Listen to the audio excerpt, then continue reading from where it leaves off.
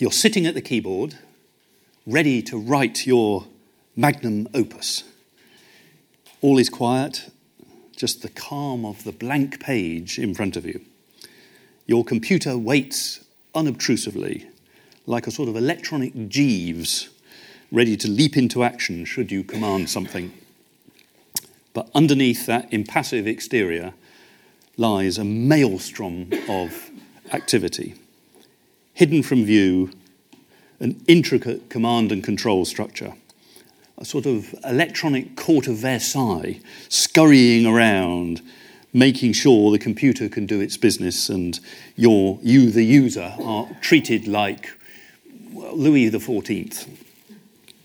All that hassle and bustle, the stuff that makes your computer work smoothly, that's what we call an operating system. If you prefer something a bit more prosaic, then I refer you to that radical magazine, The Beano, in which the human brain is portrayed as having an interior full of little workers beavering away and solving various cognitive problems. They're called the numbskulls. And it's quite a good analogy, I think, of the operating system as we know it today. Of course, early computers didn't have operating systems at all. And this picture, which shows Grace Hopper, one of the most famous programmers of all time,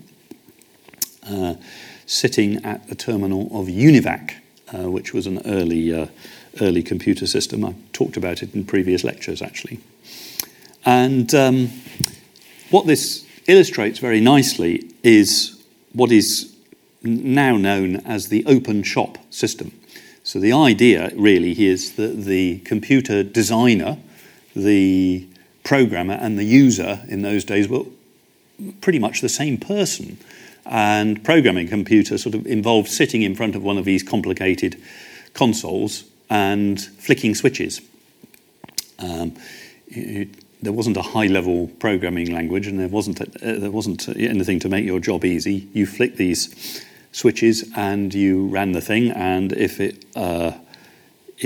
the computer stayed up, because they weren't the most reliable things, you got an answer out at the end of it. You, the user, had sole use of the machine. And this continued quite a way, actually, into the early life of computers. There's a paper by George Rickman, talks about the IBM 701, which was an early computer that they'd had installed commercially where he worked. And what they discovered, that these computer thingies were really popular with a whole range of people. So there was a lot of people queuing up to use the system, well, literally queuing up, as it turned out. So the way they managed this demand was they split the open shop into 15-minute slots. So you, the programmer, had 15 minutes to go on the computer, and he sat there and made some notes on how people used the machine and discovered, somewhat to his horror, that roughly 10 minutes of the 15 minutes was spent faffing around setting up the tapes and dealing with the output. So of your 15 minutes, you only got 5 minutes of runtime, which was far from ideal, particularly as the IBM 701 had a mean time between failures of 3.5 hours. So I assume it was highly likely that you would get into the open shop and discover that it wasn't open at all. So that was sort of pre-operating systems history.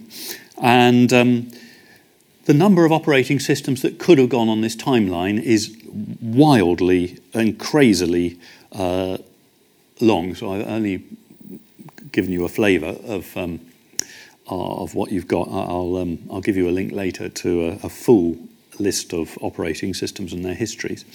But if we sort of slide along this timeline, over on the left-hand side, basically we've got systems which are trying to make available a single very expensive resource, the computer, to as many people as possible. So that's the demand over there on the left. It's a commercial demand, really. You've got a big, expensive capital asset, and you want to work it as much as possible. And then as we slide over to the right, to the present day, machines cost nothing. You know, the cost of the central processing unit, the CPU, is negligible, pence. So what we're really trying to do here, apart from some rather modern issues to do with security and reliability and so on, what we're probably trying to do is more the other way round. We're trying to give a single user access to as many machines as possible so that we can get their work done as quickly as possible. So it's quite an interesting sort of swing across from many users, one machine, to one user, multiple machines. Although in practice, of course, it is multiple users and multiple machines. Now, trying to put some sort of structure around operating systems history is not so easy because there have been a number of false starts and operating systems have come and gone. As it happens, I'll show later, quite a few have gone, but there have been a few big winners in the world of operating systems. In order to try and structure those ideas, I've just nicked a table from one of the operating systems experts, well, former expert, Per Brinch-Hansen, and he wrote this book, sort of Classic Operating Systems, which is a sort of collection of best papers in operating systems. Great read if you fancy it. It's sort of it's the sort of computer scientist version of Pride and Prejudice or Barsetshire Chronicles, perhaps. And what he's trying to do here is pick out some phases in operating systems and some ideas that are of interest. So this table actually is pretty much chronological. So we start at the 1950s with the idea of this open shop. And then in the 60s, in comes this idea of closed shop processing. And a closed shop means the machine room isn't open to the likes of you and me. There's only a few high priests who are allowed into the machine room. And we would write our programs on a remote terminal, a dumb terminal. We might punch some tape or punch some cards. They would then be stacked up in a batch and run through in a batch. And so that's the idea of tape batching.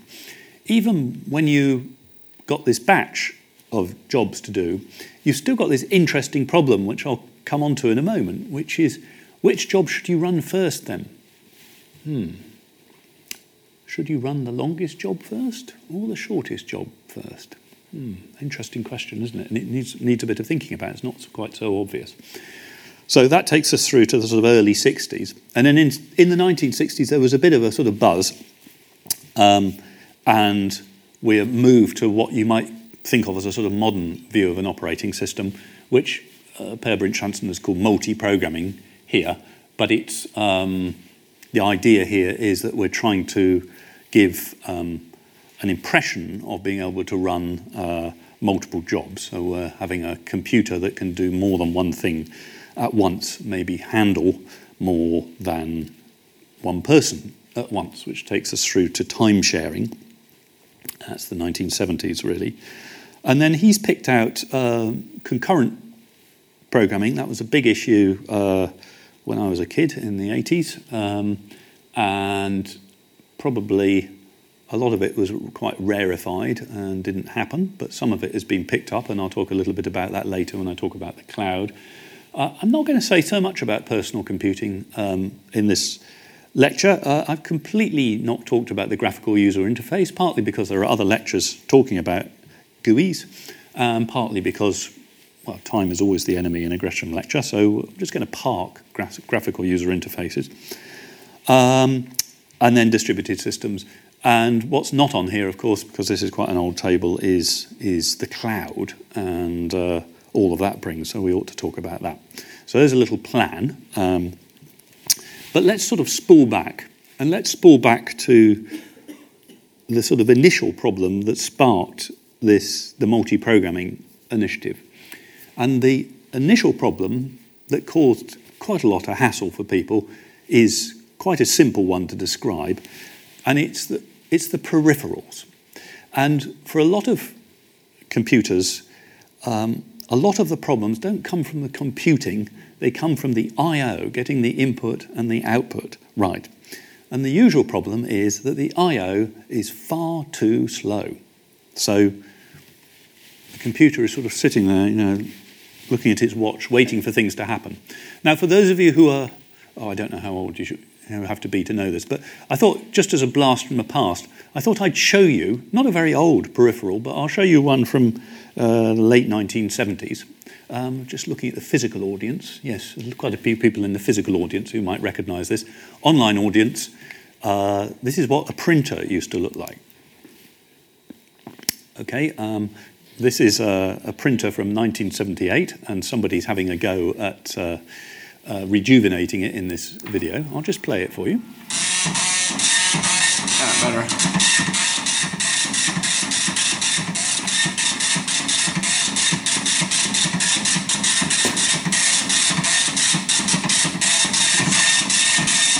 Moving like crazy on the table, but it works!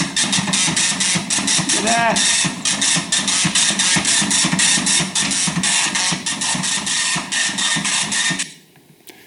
Yes, a bit of a nightmare, isn't it? We used to have these things on our desks. They were unbelievably noisy, and they had this absolutely rubbish print head. And this is quite a late one, if you think about early peripherals. The problem was they're slow and they didn't have much memory in them. So the computer would send some small amount of information to the printer, and then the printer would slowly print everything out, and without the developments I'm talking about, there was nothing to do. So the computer would essentially sit there running no ops through it, no operation. So it would just sit there. And it was pretty obvious early on that this was very inefficient. So a solution sort of presented itself quite early on. And the solution was to have the computer do something else when it wasn't, when it was in a wait state, waiting for the I/O. And this is an important concept in operating systems, and it leads on to all sorts of other things. And the idea that was generated is called a context switch. So you can think of this a bit like this. On the top line, let's imagine this is your user program running here. I've called it process 1. And then we're going to get a signal, and the signal is usually called an interrupt. An interrupt is a signal to the computer to interrupt what you're doing. And then we're going to try and switch across to process 2. And as we do that, we're going to save the state of process 1 into a program control block. Then we're going to load the state that is appropriate for process 2. That's called a program control block. We're going to switch across, and then we'll switch back again when we're finished. So the program control block varies a lot from operating, well, it doesn't vary a lot, it varies from operating system to operating system. There are some design decisions about what you need to save, but in essence, what you normally save is where am I in the program that's running, and the state of the central processing unit as you have an interrupt. So that would be all of the registers, all of the local memory, and so on. And then in comes the switch back. So all very simple. This time here down the bottom, which I've labelled delta t, is often called the process switch latency, and you obviously want that to be as fast as possible. So you try and design your computer so that you can save this PCB as quickly as possible. So there's lots of sort of, manoeuvring by hardware designers to make sure that this switch happens as quickly as it can be, and indeed software engineers. One of the manoeuvring is to try and minimise the amount of stuff that we have to save in the PCB.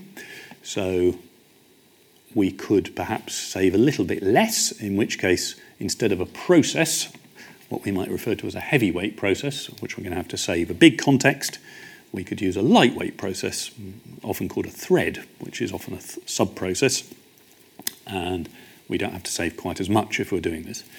But this operation, bonk, bonk, bonk, bonk, is fundamental to the way your computer is working, well, there's probably one in every pocket in this lecture room at the moment, if not two, and that's your mobile phone. It's fundamental to the way the operating system works. So now let me just talk you through how it works. So let's try and use an analogy. Right, okay, it's afternoon, and we're doing some knitting. Okay, so I've got my knitting pattern out here, and I don't know if you're experts on knitting. I'm not, but I presume you can read the pattern and know where you've got to. So that's the equivalent of my program counter. So I'm doing knit, knit, knit, knit, knit, and I mark where that I've got to on the knitting pattern, and I'm going to stop now because I need to make supper, which is, I don't know, shepherd's pie in our house. So what I'm going to do, pick up my knitting, I'll put it over here on this pile over here, and that's all the instructions. Now get the ingredients for the shepherd's pie. Chop, chop, chop, chop, chop, chop, chop, chop. Doing that, that's me on process 2, right? Wah, wah, baby cries, right? High priority interrupt, that is. The baby has to be fed. So we pick up all the shepherd's pie ingredients, stack them up on top of the knitting over here, right? That's called the stack over here in computer language. In comes the baby, feed the baby, blah, blah, blah, right? Baby's finished, put the baby back, get back this, pop the stack, as we would say, finish this. I've got a bit of time spare, do some knitting, pull up the knitting, put this back, right? So we've got this memory area over here, which is getting longer and shorter. That's the side table, and that's called the stack. And the computer is popping the stack as it does these context switches. All happy with that?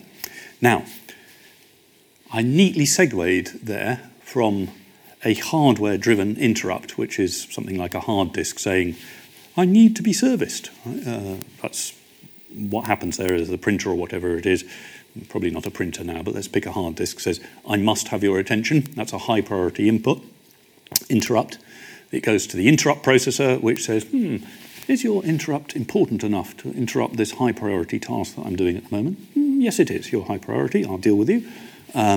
Or it says, yes, you can wait. Right? It's a bit like a sort of someone in a school, the guardian to the head teacher's office. So it says, yes, fire, school's burning down. Yeah, okay, that sounds important enough. Could I have tomorrow's detention? I think that can wait until we've dealt with the fire, with the school burning down. So the interrupt processor does all of that and gets these priorities right.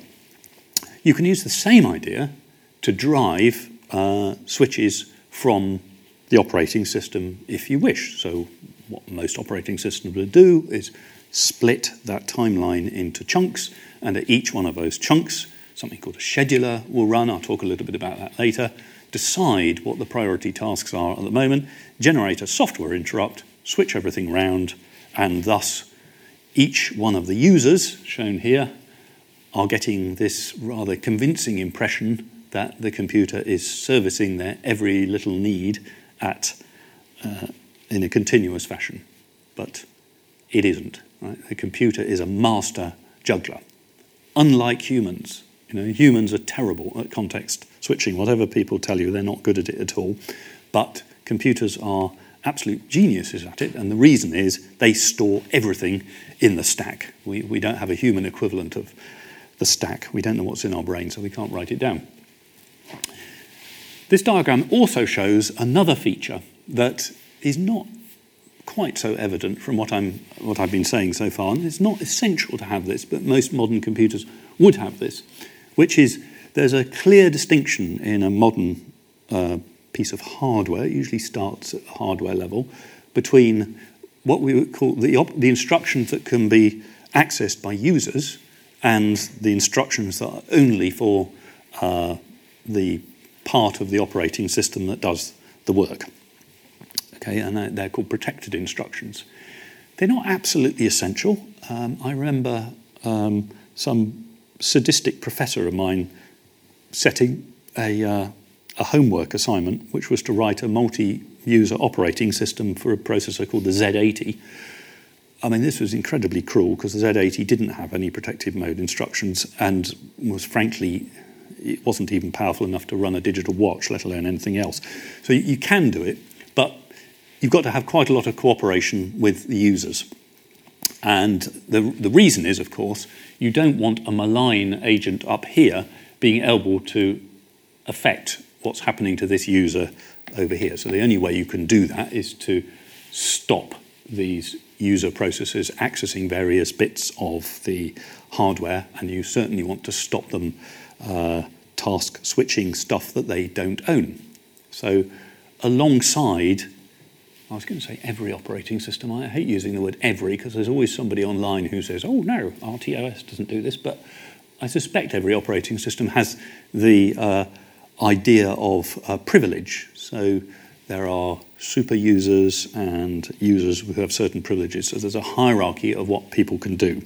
If you don't have that hierarchy, it's a free-for-all, and you all have to cooperate. And as we know, computer scientists find cooperation somewhat difficult, particularly when a little bit of miscooperation can give you more access to the valuable CPU time, which used to be, when I was a graduate student, that was a favourite trick of ours, which was to log in and adjust the scheduling parameters on our workstations so that our jobs ran 100% of the time over the weekend. It was a brilliant game, and it probably gave me innumerable results in my PhD that I didn't have a right to have. Almost certainly at the expense of the research group who owned the computers, but there you go, public confession time. Now, there's one other feature that was developed in this sort of rather febrile period when we're talking about multi-programming, and I've put this next to context switching, but it's not the same, are often confused in people's minds. So context switching is the ability to run multiple tasks at once. Now I'm going to talk about virtual memory, and virtual memory is it's a portmanteau term and could refer to quite a few things. And it's not very precisely defined, as a lot of operating systems are not precisely defined, but I'll show you some of the concepts that sit within the idea of virtual memory. So if we're going to allow users to think that they have exclusive access to the computer, it's an illusion that we're going to create with our operating system, then we presumably have to give them a programmer's model of memory. So we've already acknowledged that parts of a memory are going to have the operating system in, and parts of them are going to have bits of other users' code and so on. But we don't want progress. I don't want to know what you've put in the in the computer. I just want to get on with my life. So the programmer's model is shown here on the left, which is just a sort of linear block of memory. And then over on the computer side, we've got a block reserved for the operating system. We've got user 1 jammed in here. We've got user 2 maybe jammed in here. And then we've got some spare memory over here. But this isn't the full story, because most computers will have some way of managing fast memory different from slow memory. And in the old days, slow memory was a disk, a physical disk. You know, there was I don't know if you remember those days, but there used to be a large lump of spinning metal in your laptop, or even on your mainframe, great big thing. And it could hold a lot of data, by which I mean in the early days kilobytes, but it was very slow. So the trick was to persuade the physical computer to use some of that memory as virtual memory. And if I just add these diagrams here. So the way this is usually done is to split your memory into blocks. These are usually called pages. Some people call them segments, but let's stick with pages here. I've labelled them A, B, C, D, E, F. Obviously, the page size has to be chosen carefully to fit with the parameters of your system, and that's what systems engineers do. They fiddle around with the page size, get it wrong, and you've got some performance disaster on your hand, I should add. And then through this thing here, which is usually called a page table, we're going to map these out to this backing store out here. So in this case, we just have 2 physical pages in our quick memory, and the rest are out on disk. So if somebody asks, they say, well, I want page C, please, what happens is a page fault is generated here, and the paging system goes, quick, you want page C. Do we have it? Do we have it? No, right, get it in from disk. It's like one of those sort of French farces, where something horrible is happening behind the doors and somebody sort of says, nothing to see here. What's actually happening is the system is just saying, I'm not ready yet. Go off and do something else, interrupt. Computer goes and does something else. Are you ready yet? Yes, I'm ready now. I've got it in memory. Right, here it is.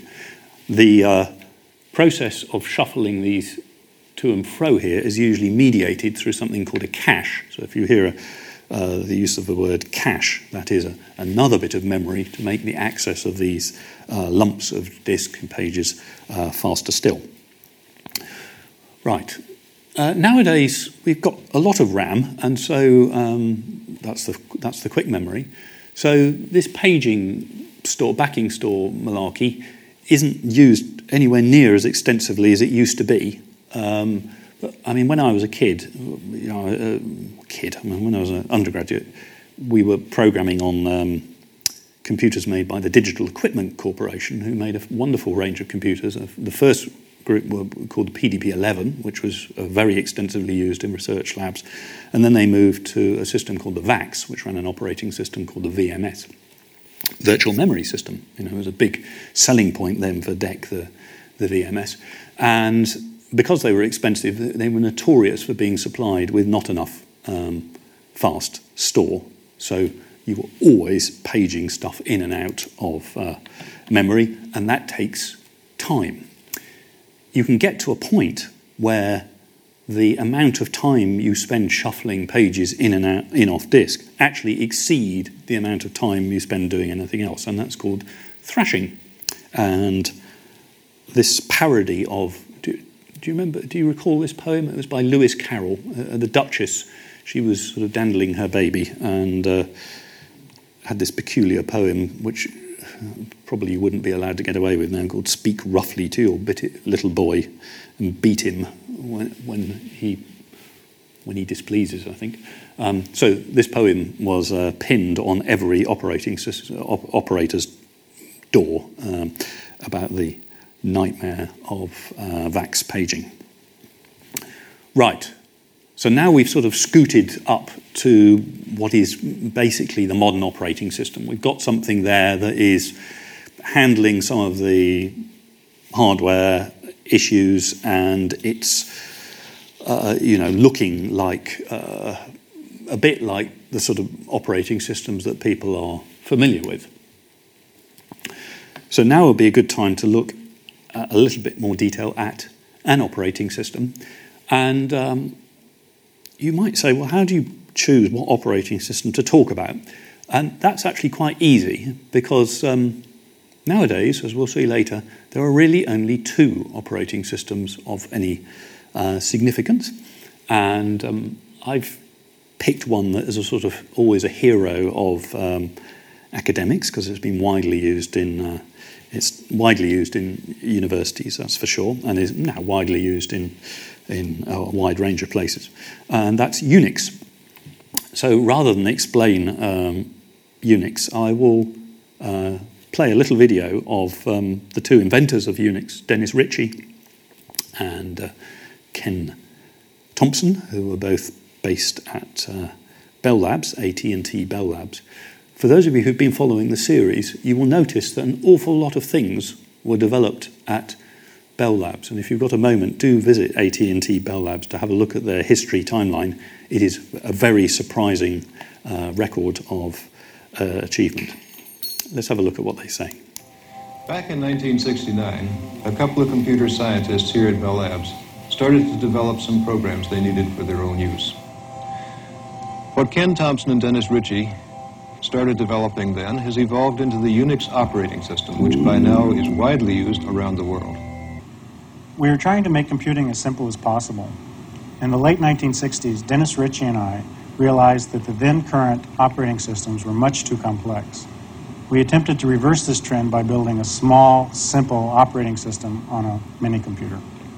Well, what we wanted to preserve was not just a good programming environment in which to do programming, but a system around which a community could form, fellowship. We knew from experience that the essence of communal computing, as supplied by remote access time-sharing systems, is not just to type programs into a terminal instead of a key punch, but to encourage close communication. The Unix system started out as a two-man effort, and by now it's used all over Bell Labs. We have close to 20,000 computer terminals in this company, roughly one per employee, and most of them are used for communicating with Unix systems. One of the main reasons the Unix system is popular around here is because it provides graceful facilities for decomposing complex computing tasks into simple subtasks. The Unix operating system is basically made up of three parts. The kernel, or operating system proper, is the part that manages the control of the machine and supervises scheduling of the various user programs. The shell, which is the name we give to the command interpreter, looks after the communication between the user and the system itself. And the third part, which is actually the largest, is the various utility programs, which perform specific tasks like editing a file, or sorting a bunch of numbers, or making a plot. In other words, all the other programs that are not provided directly as part of the operating system kernel. Yeah, it's good to hear those guys talk. They're incredibly important innovators in the world of computer science. Also, good to hear the word fellowship. You don't hear that word said very often in a operating systems lecture, apart from, of course, the worshipful company of information technologists who sponsor these lectures and who believe in, amongst other things, fellowship. So shout out to them. You also heard the word kernel there, a kernel as in inner part of a nut, and the analogy that they were using there was that there was this sort of inner part of the operating system that does the work, and then there's the shell which you interact with, and in fact the first Unix shell was imaginatively called SH, SH, stands for shell, and then there's lots of utilities which sit on the outside of that, and that was it was indeed in some contrast to operating systems that preceded it, which had become very bulky. Nowadays we don't normally draw it as a series of concentric circles. You'd normally draw an operating system with the hardware down at the bottom, and then the kernel sits here. This is the main part of the operating system up here, and then these are processes, and they might be system processes or they might be user processes. The difference between a system process and a user process is the amount of privilege it has when it's running. Now, this diagram looks simple, but it introduces a number of sort of common concepts that we're used to in operating systems. So the first one, I suppose, is that at the top of this, we have standard interfaces. And this is really a programmer's convenience. It's a tremendous hassle writing programs at the best of times. And if you have to rewrite them every time a user has a slightly different bit of hardware, it's a nightmare. And this is what used to happen. So you thought, well, I've got a PDP 1140. I've written my program. And then your friend would say, can I have a copy of your program? And you say, yeah, here you go. And you say, I've got a different keyboard. And you go, oh, sorry, it won't work then. That doesn't happen now. And the reason is because we have defined interfaces between things. It's a straight copy from electrical engineering where you have standard parts, and these standard, or mechanical engineering now, where these standard parts fit together. So that's an important function of an operating system, which is to provide a coherent programmer's interface between you, the user, and hardware that could be way, way different, really surprisingly different. The other feature here is that the kernel is split into blocks, and there may be some difference between operating systems in these blocks, but pretty much, you would expect, if I put the diagram of Windows up here, you would have seen pretty similar blocks. So it's a bit like a mechanic opening the hood or the bonnet of a car. They can spot, although the air conditioning compressor looks different on a Tesla from a VW Passat, it's fairly simple to identify it by its function, and it has similar inputs and outputs and does similar things. So that's an important concept of an operating system, that common blocks are labelled in a common way, which makes systems design and systems tweaking a lot easier. And we can see this just by looking. I'm sorry about the complexity of this slide, but it does come straight from GitHub. These are a list of tools for interacting with various bits of the Linux operating system. It's a bit of an open question as to whether Linux is Unix or not Unix. Most people on the family tree of operating systems say no, Linux is not the same as Unix, and that's because Linus Torvalds, when he was writing Linux, looked at the concepts that were present in Unix and decided to rewrite them all from scratch. Same command names, same structure as Unix, but completely fresh and different code under the hood. So I'm not quite sure what you would call it, sort of Unix clone, I suppose.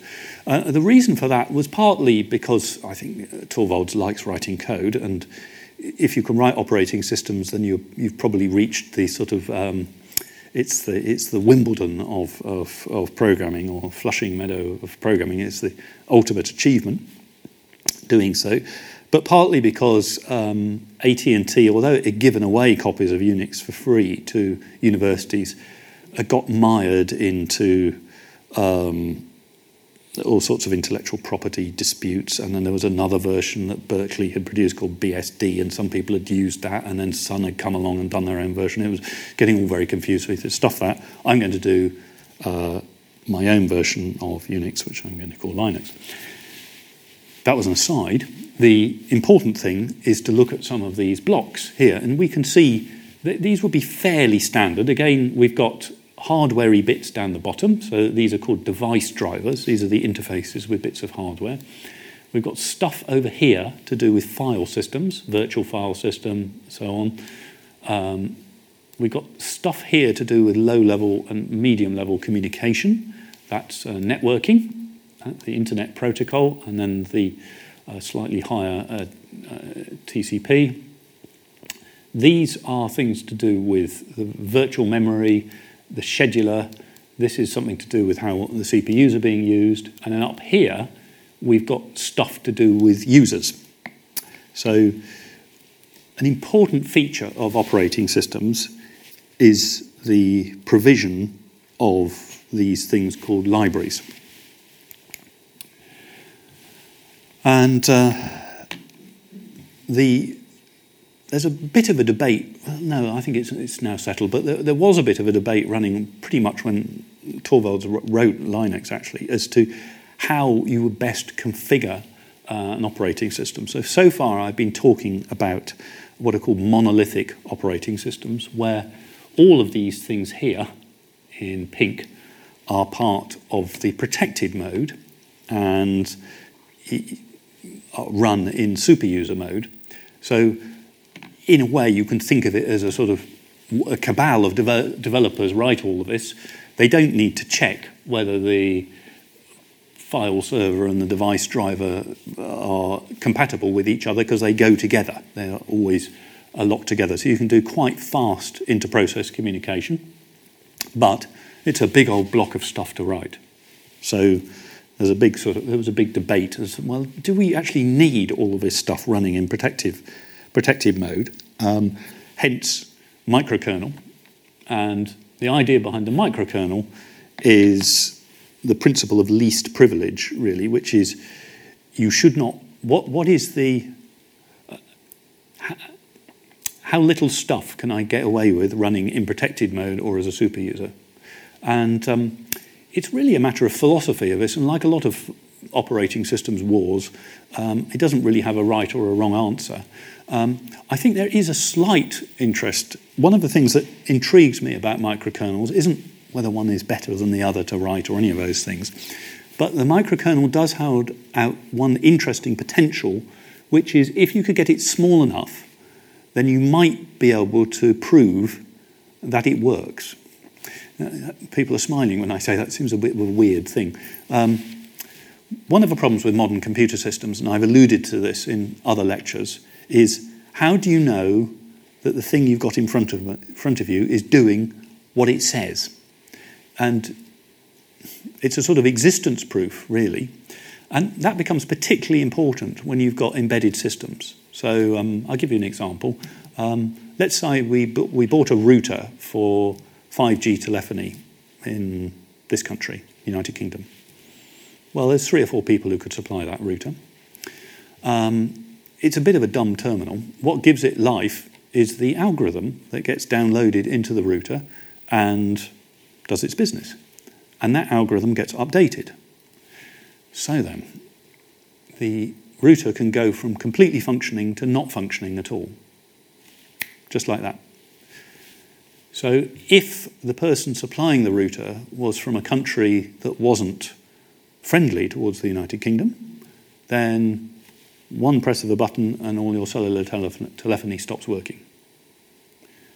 That's softwareization. That can happen with softwareization.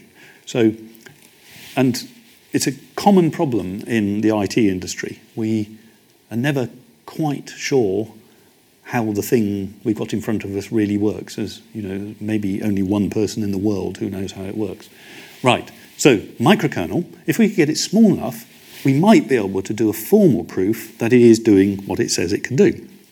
And indeed, that's been done. There's a microkernel system called L4, and there's a version of L4, I think it's either SE L4 or Cell4, which is a high assurance version of L4 that has been formally verified. I think that's the first time ever, and so that's quite a sort of encouraging thought that there is an operating system out there that we can be mathematically confident is doing what it is meant to do. Doesn't say anything about the rest of the stuff, of course, so it doesn't get you out of the woods, but it's a step in the right direction towards high assurance computing.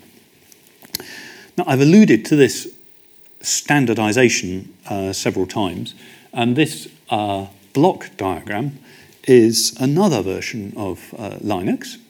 It's one that you're probably quite familiar with. It's called Android. So if you have an Android phone, it's actually a Linux kernel in there. So which is a version of Unix. So if you were sitting here thinking, "Oh, I've never heard of Unix, it sounds very rarefied," you've probably heard of Android and you've probably been using it every day. Android is a rather interesting case, and I picked it because it illustrates an interesting observation about the way code is put together, which is a function of the way operating systems work. So I remember the first program I wrote for a big Windows operating system. It was for a Sun workstation, wonderful computers. And the first program you always write is called Hello World. And Hello World only does one thing, it prints Hello World on the output. But because it's a Windows program, it has to add various code, and that code comes from libraries. So my one-line program, Hello World, or a couple of lines, by the time I'd finished compiling it, I had added in 130,000 lines of code. So that extra, that was the stuff to do the windowing system. So the library can be very significant. And you can see the problem already, can't you? Which is, if you add every bit of the library to your code as you compile it, as you build it, you're going to end up with great big, bulky, bloaty bits of code.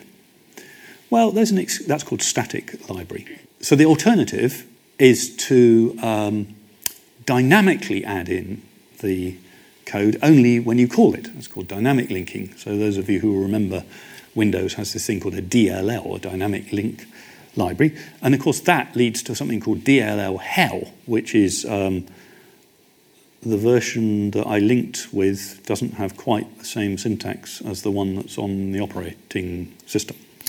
So one of the ways around this is to get away from this linking to libraries altogether and to either interpret the code as you go. So you could do that on Android, you could have Java, which is an interpreted language as a native, or you can do a quick bit of compilation before you run it, called just-in-time compilation. So JavaScript, that's the language that runs on web browsers, is an example of that. Okay, so we talked a little bit about the operating system, what it does, a bit of virtual memory, all that sort of stuff. I skipped over a bit, which is scheduling. And scheduling is a rather interesting problem. You know, you've got a number of processes in your computer system. How does the computer decide how much time to give to each one? Well, there's a multiplicity of algorithms. I've just picked one, which is quite a simple one. I've picked one from an operating system called Solaris, which was developed by the Sun operating system, the Sun Microsystems, but is now owned by Oracle. And what Solaris does is it defines things, it processes as one of multiple classes. Most things are assigned to the time-sharing class. And each one of these things is given a priority level. And the lower the priority level, the more time it is allowed to run. So the scheduling algorithm goes like this. Firstly, we're going to slice the time. So I think Solaris by default has 20 millisecond time slots. We're going to assign a thread a priority. There's a default assignation, but in most of Unix and most things, you, the user, can fiddle around with that if you want to. The high priority threads are going to be dealt with first. Once they have used up their exceeded time, then we decrease the priority. Okay, so it's the sort of greedy algorithm in the sense that your high priority, I'll deal with you, oh, you've run out of time. Right, thanks, I've had enough of you, you're lower priority now, go to the back of the queue, now I'll take you. So a lot of these algorithms out there, but that's quite a simple one. The reason I picked Solaris is because I just wanted to alert you to this interesting class of tasks here called real time. Real time is often misused in our field. It doesn't just mean speedy, it means I must have something done within a fixed time. So people often think of an operating system as the person spinning plates. I'm sure you've seen these people, big wobbly sticks, and the plates are spinning, This plate over here is going to fall over unless I get some twist in the stick. That is a real-time problem. I don't have to do it now, but I have to do it within a fixed time. I have to do that. So that's a real-time problem. And there are whole operating systems devoted to the challenge of real-time. I feel I ought to say a little bit about inter-process communication, but not too much. Here's a problem. Let's imagine I had this variable x, which I'm going to set to 0, and I've got two functions on the left here. This one reads x and adds 1 to it, and this one reads x and adds 1 to it. And this is my code, sequential code. So you know what's going to happen. I'm going to read x equals 0, x is 0, then I'm going to read it in. That's why it's in blue. I'm going to add 1 to it, and then I set it to 1, so x goes from 0 to 1. I'll read it again, and x ends up as 2. No problem at all. Now then, let's say we put that through an optimizing compiler, and it thinks, well, I can run these on separate processors. Right? That will make it faster, won't it? Okay, so I start with x equals 0. I read it in, and I do my computation, and I just, hang on, this one has started before this one has written it out. That's an example of a race condition. It can happen a lot in our business. You've got these multiple tasks all going on, and either you can end up with very unexpected results like this. I mean, the sum is executed twice, it should be 2, it's only 1, and that's because something was read at the wrong time. Or worse, you can end up with task blocking. So the famous sort of undergraduate example that's often given here is one of the Mars missions, and it didn't last very long, but somebody very kindly wrote it up, so it gets mentioned a lot in undergraduate classes. What happened here was the lunar vehicle had a high priority task that really needed to run. And it was running. And no, let's get this right way around. It's the other way around. A low priority task was run, and as that low priority task was running along, the low priority task had some I/O that it had to do, or something that blocked it. So it said, well, I'll just wait for this I/O. Then high priority task comes on. I'm in charge. Higher priority task comes in. High priority task also needs the same I/O. It's blocked because the low priority task has locked the I/O. So suddenly the computer thinks, oh, well, that's blocked. I can swap that out. So it swaps out the high priority task and brings in a medium priority task, because the medium priority task is higher than the low priority task, and the whole thing falls in a heap. It's called priority inversion. That's an example of deadlock or locking or race conditions. They're all examples of the same thing. And quite a lot of effort has to go through operating system design to try and stop those things hurting us. A few words about the cloud, which is all computer science talks given in industry always have a large, fluffy picture of the cloud. I'd like a prize for not having put a picture of a fluffy cloud in my presentation. What's happening at the moment, however, is the transition from physical machines in front of you to physical machines elsewhere. And this can have quite a lot of advantages, particularly for corporations. Obviously, there's a huge capital advantage because you're not you can buy them, but very often you'll be renting them. So that can be more convenient financially. You can site the machines in places where you can get free electricity. Like Iceland is a famous place to put server sites. You can also ensure tremendous physical security with remote machines, which might not be available to you. I mean, we're giving this lecture in the City of London. I have no idea how many servers are really based in the City of London, but not many, I should think. Why would you base them here with very expensive real estate and all sorts of issues? You base them somewhere where it's possible to give them physical security. There's a lot of interest in doing this.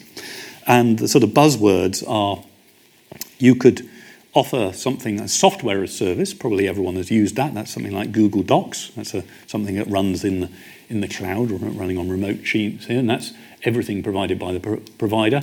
And this, of course, is the history where you had operators in operating rooms and they had to do everything for you.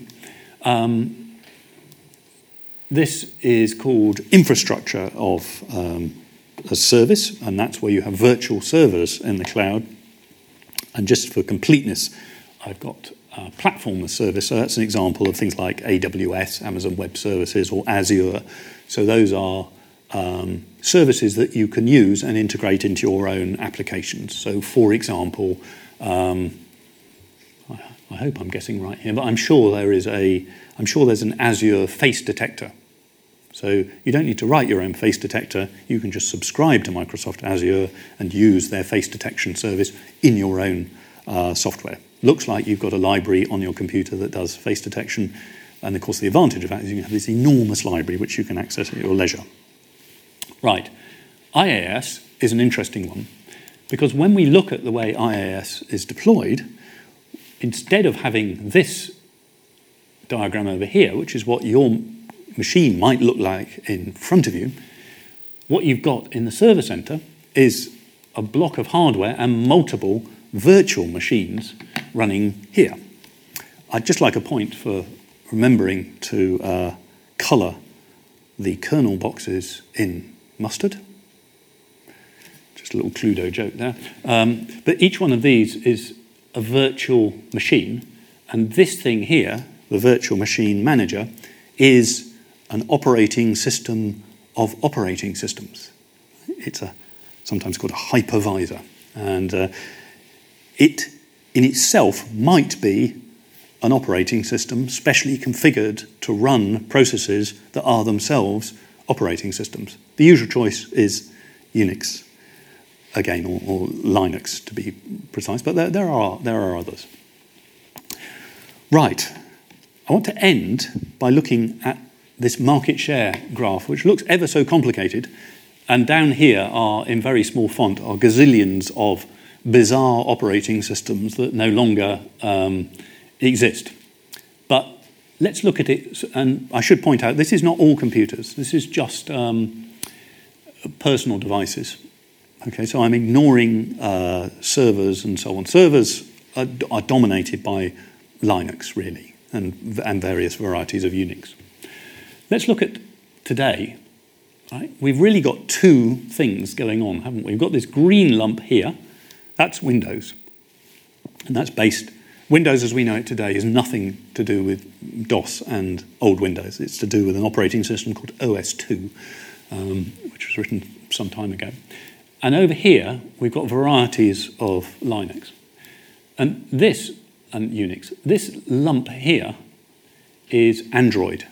Okay, so Linux has gone from this incredibly minor share of life to this incredibly huge share of the operating system, and that's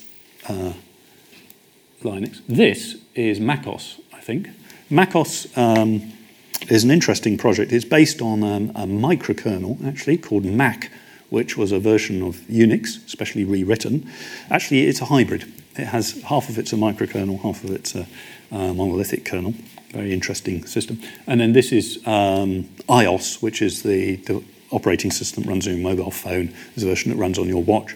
It's all Unix. And down here, we've got Windows. So from this sort of many-coloured spectrum over here, we've gone to incredible homogeneity. I'm not sure I have a good explanation for the homogeneity. I suspect it's highly commercial. But I think it's quite interesting that when you track back these things here, the winners are probably the creation of a tiny, tiny handful of people, of whom I have talked about just two, of course.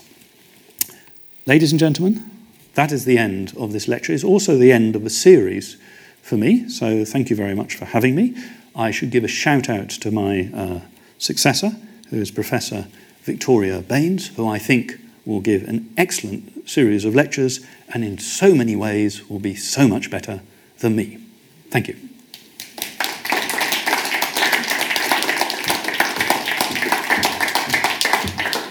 Professor Harvey, thank you very much. We have just a tiny bit of time for some questions. I've got a couple from the online audience, and then I'll ask the in-person audience if there are any questions from you. Can you explain what exactly is a kernel panic? Oh, kernel panic, yeah. So the answer is no, I can't exactly explain it, but there are some things that you never want to see in your life, right? There are sort of I'm applying CPR is one of the, you don't want to hear that. If somebody's saying that, it's trouble. And kernel panic is when something has gone wrong in the kernel and it can't think what to do other than to print on your terminal kernel panic, and it's going to shut down in as best an orderly way as it can. And in the old days, that usually meant the end of your hard disk. And the reason it meant the end of your hard disk was because your kernel was controlling all that memory management that I was talking about. So you've got all these pages stacked up everywhere, and they can't do it anymore, end. And your disk is now a scramble, and the stuff that was in your memory may or may not be on your disk, and so there was little you could do but turn off, usually your Linux system, because it was experimental, cautiously, or turn it off and on again was the only, but usually it wouldn't turn on again. So that was a good question. And are Unix and Linux both written in C? Could they be rewritten in another language? Yes, they could. So they are both written in C. There's been a long-running debate about how you should write kernels. And, actually, we talked about Per Brinch-Hansen, and he was an advocate, I think, of writing as much of a kernel in a high-level language as possible, as indeed were Ritchie and Thompson. The truth of the matter is you usually have to write a little bit of your kernel in machine code to get efficiency.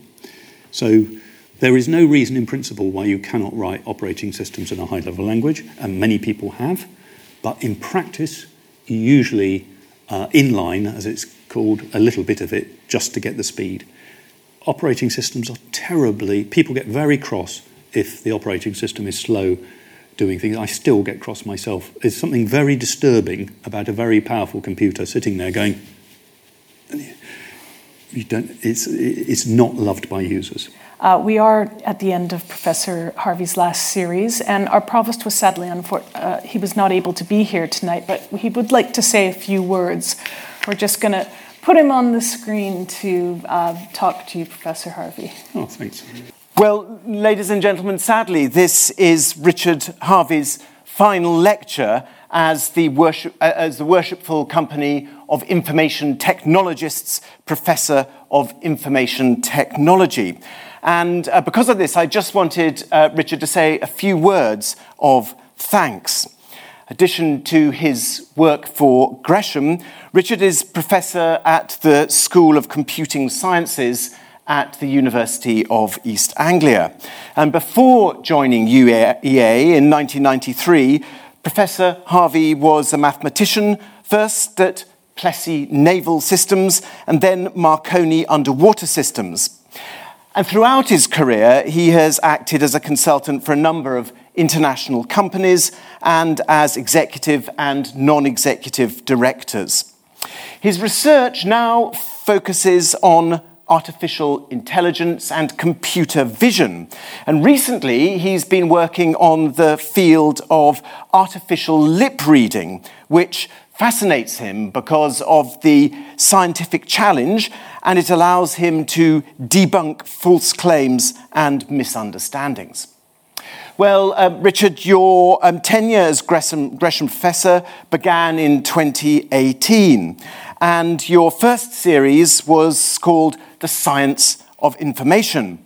And Professor Harvey explored some of the modern advances in computer technology, from speech and text processing to machine learning and creative computers. In his second series, which was entitled The Digital State, he examined the technological developments in a variety of services provided to the public, such as digital healthcare, the digital economy, cashless society, digital education, and asked what could these mean for the future. His series in 2020 was called Great Ideas from Computer Science, and this included lectures on the history of computers and the internet and an introduction to algorithms and programming. The series looked at how these concepts have gone on to influence and indeed pervade our lives and our thinking. And Richard, your last series, which you've wound up so brilliantly this evening, was called 6 Tech Inventions That Changed the World. And this gave us a wonderful rundown of some of the most significant inventions, such as cellular telephones, GPS, and various operating systems. Richard has shown us the computer science principles behind the everyday technologies that we've all become so dependent on. Through your time at Gresham College, Richard, you've brought your considerable knowledge and expertise to a wider audience, and we are extremely grateful to you for your work. You've helped us with our new website and other technical aspects of our provision, and we really hope that in the future we can welcome you back as a guest lecturer to the college. So thank you very much, Professor Harvey, for all you've done over the last 4 years as a Gresham Professor.